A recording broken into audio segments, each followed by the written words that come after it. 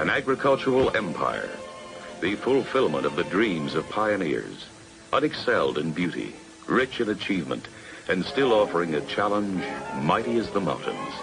This is our Northwest Empire.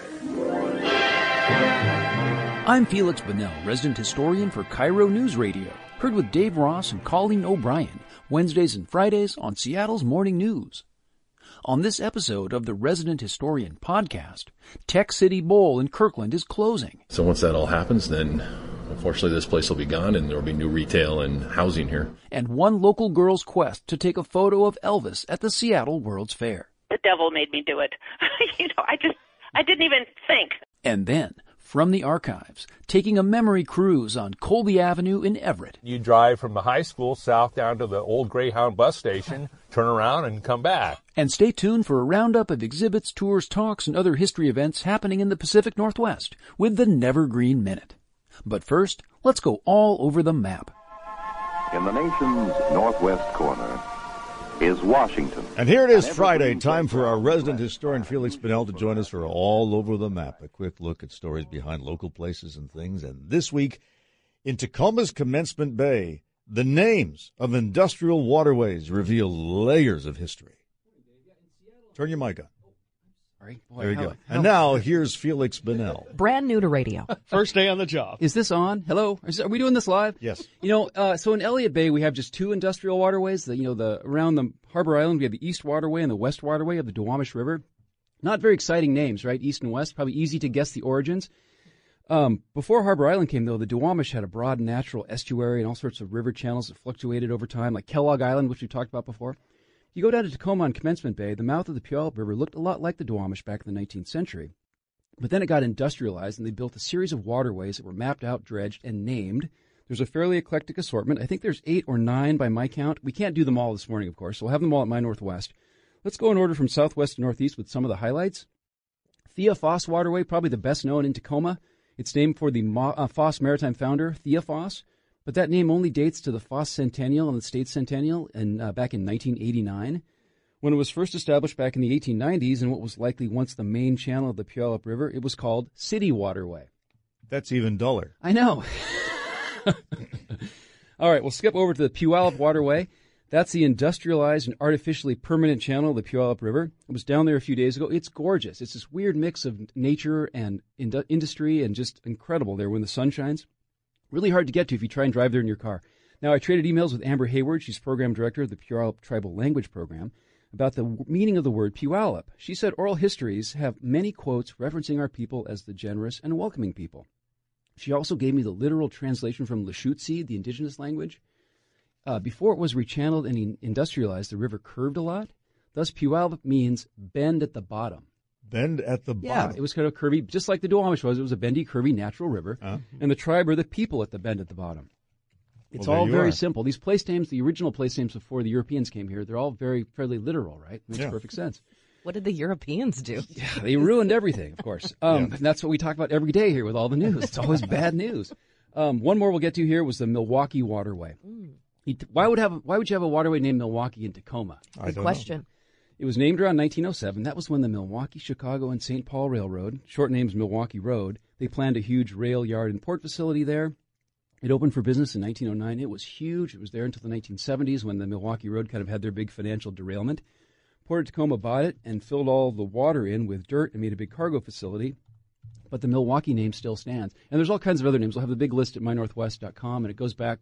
It's a crazy eclectic mix of names for the waterways in Commencement Bay. Well, if it's any consolation, I just looked up Milwaukee, and the word Milwaukee comes from an Algonquin word, Milioki, meaning good, beautiful, and pleasant land. Or Miliwake, as Wayne's World would say.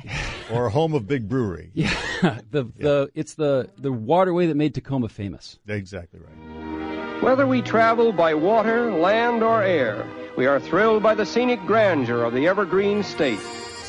Wednesday is History Day on Seattle's Morning News, and our resident historian Felix Bunnell, brought to you by Lake Washington Windows and Doors. has been talking to a family that's been operating bowling alleys in Washington for nearly 100 years, and you have some news about the bowling alley that they have owned in Kirkland since the 1950s, Felix. Yep. We're talking about Tech City Bowl on Rose Hill on the eastern edge of Kirkland, right where Redmond begins and Bridle Trails on Northeast 70th. Now, when I was growing up a half mile away and I was a member of the JV bowling team from Lake Washington High School, go Kangs, it was called Totem Bowl, had all kinds of mid-century Native American motif and decorations, caricatures. The alcohol was served from a place called the Kalijah Lounge, named after that famous cigar store, Indian in the Hank Williams song. All that went away 25 years ago in a brilliant update and rebranding to reflect the presence of Microsoft. They call it Tech City Bowl. But now the real estate, about 3 acres or so of prime commercial land in the middle of a fast-growing community, is now more valuable than the business. So Totem Bowl was built in 1958 by a couple named Jim and Frida Gaines. Jim passed away in the 90s, and then Frida and one of their daughters took over. And about 15 years ago, the next generation took over. I sat down there on Monday with two of Jim and Frida's grandchildren, Michelle Danner, secretary of the board, and her brother Don Wells, the president. It was Don Wells who told me what's next for Tech City Bowl. The eventuality, unfortunately, is that our last weekend will be the 2nd of October. We're going to operate and continue to, take care of our customers in the neighborhood and, just have a really, really good 6 months of fun and memories and enjoy the place. And then we will shut it down at the 2nd of October. Hopefully we're going to find a buyer for the equipment that will be able to move it to a center nearby or create a new center out of it. Got a couple things that we're kind of talking about. And so once that all happens, then unfortunately this place will be gone and there will be new retail and housing here. So, but we'll see what it becomes. Yeah, I mean, this is just like Narrow's Plaza Bowl, where I visited in February, I think, down near Tacoma. And to be clear, Don Wells and other family members, they're in the process of selling that property for an undisclosed amount, and the bowling alley will be open until Sunday, October 2nd. The family's been looking at that, redeveloping it for probably 20 years, maybe more. It was recently rezoned by the city to 5-story mixed use. Mm-hmm. We all know what that looks like, of course. That's progress. And there's been rumors for years about it shutting down. They told me they were exploring options that would have included building a new bowling alley there. But the pandemic closures hit hard financially and otherwise, and a buyer made an offer. Now, that original Totem Bowl opened at that spot with 16 lanes in 1958. Before that, Jim and Frida ran the old bowling alley in downtown Kirkland. And before that, Frida's parents immigrated from Germany, and they settled in central Washington. Off to Grand Coulee they go. They opened I believe they opened the Grandview Hotel there. Had 2 lanes of bowling and a German club with a secret door to get through so they could serve beer during Prohibition. Those little things you got to do. Yeah. And that was when they sold that and then went to Snohomish and the Everett Rec Center. And so we're talking about almost 100 years of family history involved with the game of bowling. I mean, so we've all seen this story before. It just sort of comes to different communities. They've already told their employees, about more than 40 people or so, not all full-time, and those people will all lose their jobs come October. They haven't told the community yet. This is the first news. We're breaking the news this morning about this shutting down. There's been rumors swirling for the last month or two, but this is the actual official news. This will come as a shock. And I've worked for family businesses. I've never been part of a family business. But it's clear, talking to Don Wells and his sister Michelle, there's mixed emotions. I mean, they're selling the business, they're getting out of it. None of them has worked in it directly, really, ever. It was mainly their grandparents' passion. But it's a big connection. Their dad, the son of Jim and Frida Gaines, he died at age 39 back in 1980. So this is sort of their last tangible connection to their dad, too. So it's an all too common story. It's just, I don't know if it's progress, but it's just change. Change is inevitable, right? Yeah. So, all right, so they're open till October 2nd, so don't give up. Make a final visit or several final visits to Tech City Bowl, and they're going to be bringing back the Totem Burger, which was a popular thing in the old Kalijah Lounge, I think, and they're going to have 1958 prices and stuff like that. So there's still time to celebrate Tech City Bowl, Totem Bowl. Now, in other news today, next week is the 60th anniversary of the Seattle World's Fair. We've been talking about that a lot, right? We've been collecting memories of people who experienced that. 60 years is a long time ago, but there's still a lot of people around who were there. I connected with a woman named Catherine White. She was born in Seattle in 1946 and grew up on Queen Anne Hill. She's a baby boomer through and through. She saw Elvis Presley on the Ed Sullivan Show and was hooked, right? So in 1962, she and her friend Betsy created an official Elvis Presley fan club. That September, her mom wrote her a note so she could skip school and go to the World's Fair to watch Elvis filming the movie they made there. They watched for hours near what's Climate Pledge Arena. A cameraman helped them get autographs, but it was around twilight when things got all shook up. They were transporting Elvis and a couple of his crew members from one portion of the Seattle Center to another, and he was in his flight gear or whatever he was wearing. And I jumped up on this golf cart thing. I was only 15, It was going like 1 mile an hour, and I jumped up, and I had my brother's Brownie box camera, and I had to look down into the camera to get him in the frame, and I only could do it once, and then I was pulled off the cart by the security. She says, "You can't be up there," and I was nice. And I said, "Oh, I'm sorry." So she actually climbed up on the moving golf cart and got a picture of Elvis. She snapped it with this little Brownie box camera. Yeah. And it was about 10 days later that she learned that the picture actually turned out. It's a previously unpublished photo of Elvis. We have it now at My Northwest. But it's this incredible look back. And I asked her, were you actually planning to do that? Was this some sort of devious plan you had in mind? I have no idea. It was just like the devil made me do it. I didn't even think of hurting myself. But, I mean, I was only 15, and it was like 4'11", I think.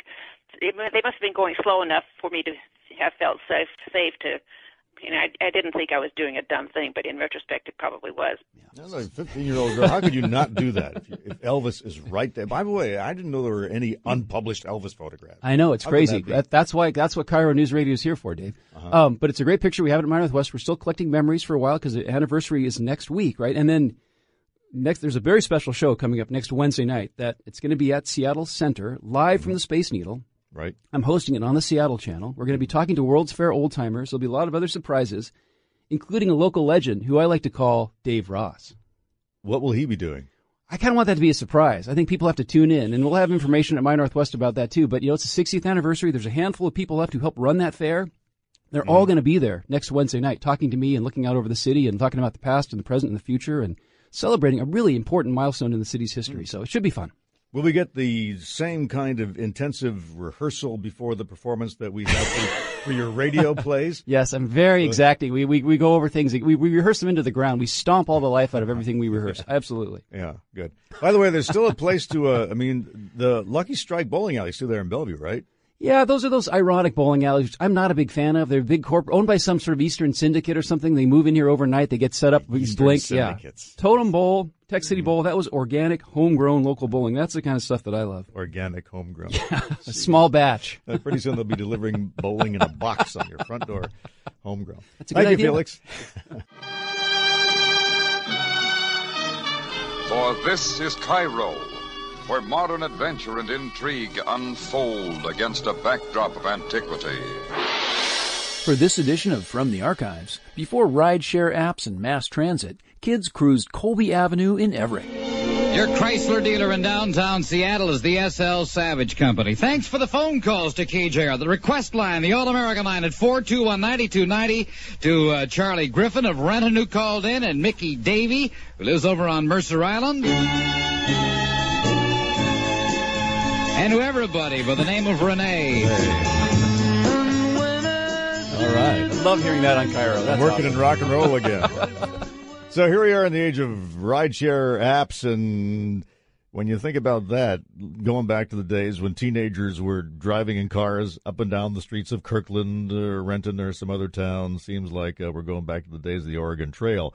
Yeah, in that case, Felix Bunnell is the perfect guy to tell us about the cruising years on Colby Avenue in Everett. Felix is brought to us by the King County Library System. How cool to hear Pat O'Day on the Cairo airwaves. Yes. On KJR. Now, I got a letter, an actual paper letter in an envelope from a Cairo listener named Tom King. He lives in Marysville. He grew up there. He's in his mid-60s. A few days ago, I met up with Tom in front of Everett High School on Colby Avenue in downtown Everett, and he described a typical Friday or Saturday night circa 1969. We'd head out, and we used to go across, it's Highway 99, or we called it the Flats then. You knew you were from Marysville or Everett if you called it the Flats, and that's before I-5 was finished. So you headed out, and usually what we did was we stopped at Herfy's Drive-In, which was down here on 21st and Broadway. It's now a teriyaki restaurant.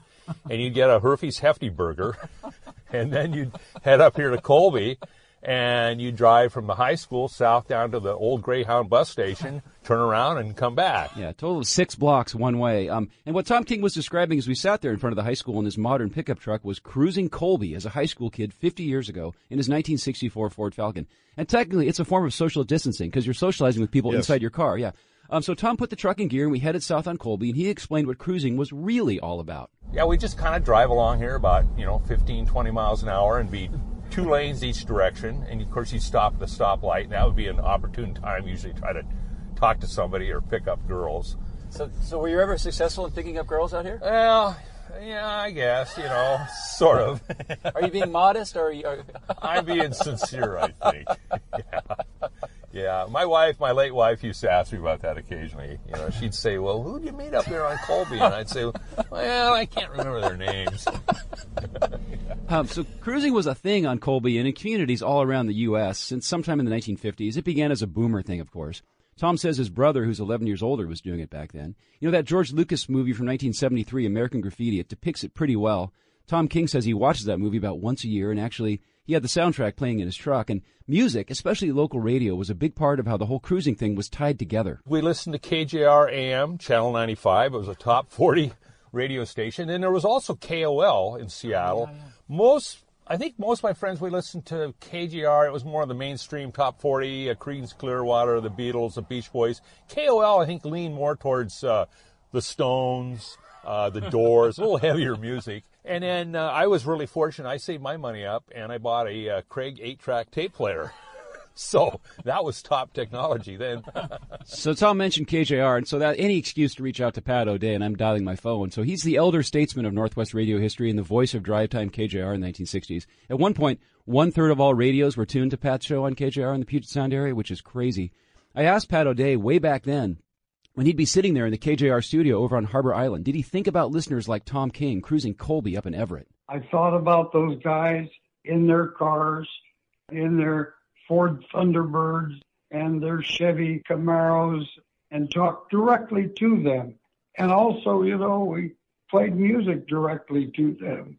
To hear Pat describe it, radio was so much more organic back then. It was live, and he was actually, the listeners, there was this dialogue going on. There wasn't any Facebook or texting, but there was this sort of ethereal dialogue going on between the kids and the DJ. And they were in touch, and I mean beyond calling the request line. And, of course, I'm biased about this power of live radio thing, but I think it's real in this case. Now, back on Colby the other day, cruising 2020 style, Tom King explained why driving back and forth all those years ago was such an appealing way to spend an evening. It was a combination of the freedom to have in a car and everybody else's company, enjoying other people's cars, listening to the music, trying to sometimes, pick up a girl. It was just kind of the experience. It was a Friday and a Saturday night. You might have a date on one night, but it was coming up here. The school was over for the week or whatever, and it was just a place to go and it didn't really cost you anything other than, of course, gas, but it was here. And you didn't get in trouble, and it was kind of brought everybody together. It was kind of a common bond. Yeah, he says gas was about 28 cents a gallon in his memory back then, and he's made a lot of money working in the strawberry fields there up in Snohomish County. But cruising Colby actually got to be kind of a nuisance by the late 1970s and was outlawed by ordinance. There was some crime that happened there and people complaining about the noise and everything. I cruised Renton in the early 80s. There was a loop down there, like 1983 or 84. I was trying to think. You're too young to have cruised Renton. Well, I'm an old soul, Dave. But then there were problems in Kirkland in the early 1990s. I remember when I was an intern at Cairo, I went out with reporter Carrie Owen, and we covered the cruising scene on Lake Washington Boulevard one night, probably back in 1990 or 91. Anyway, it's all changed. The kids have all gone to social media and their laptops or whatever. No, there's no kids out there. There are these cruising events every now and then. They have nostalgic gatherings of people with old cars. And amazing old cars. Yeah. And this was going on all over Puget Sound. I love to hear people's memories. Call the Cairo request line. No, we don't have a request line. No. But send us a text at 98973 if you cruise somewhere in the Puget Sound. But we have a picture of Tom King's 64 Ford Falcon there and other photos at My Northwest.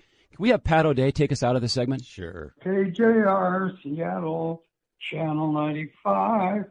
Hey, Tom, cruising Colby up there in Everett. I hear that you would like to hear a Creedence song. How about Bad Moon Rising?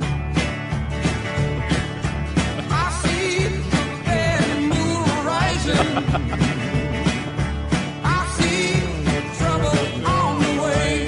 So maybe it's coming back with people isolating themselves in their cars. There's no bodily fluids exchange. Just wave to the window, and everybody's happy and safe. They drive home and self-isolate some more. So we'll get through this together. Yeah, we will. I missed that whole scene because, of course, I was streaming news radio, which was new back then, 1968, and I don't know, for some reason you cruise down the street with your windows down and the news radio pumping out WCBS, and girls were not attracted to that. Yeah, how about that Johnson administration? Yeah, how about that Johnson administration? Things are swinging in Seattle. Things are swinging in Seattle. It's the place for me. It'll always be.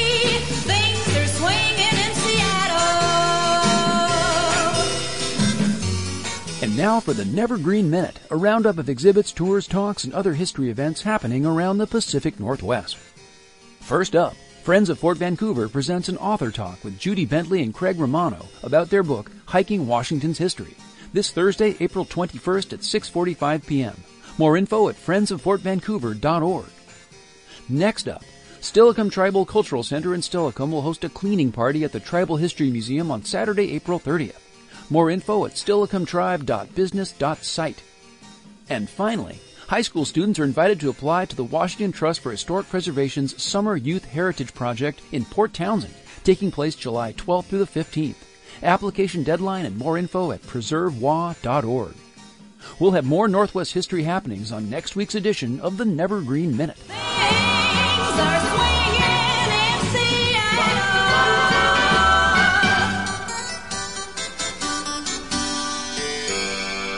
I'm Felix Bunnell at Cairo News Radio in Seattle. You can follow me on Twitter and read my stories and see my photo galleries at mynorthwest.com. If you like what you hear, please share with a friend and please take a moment to give a positive rating or review. Thanks for listening, and please join me again for the next episode of The Resident Historian. And it is with this thought that we most reluctantly conclude our glimpses of Washington State. KJR, Seattle, Channel 95.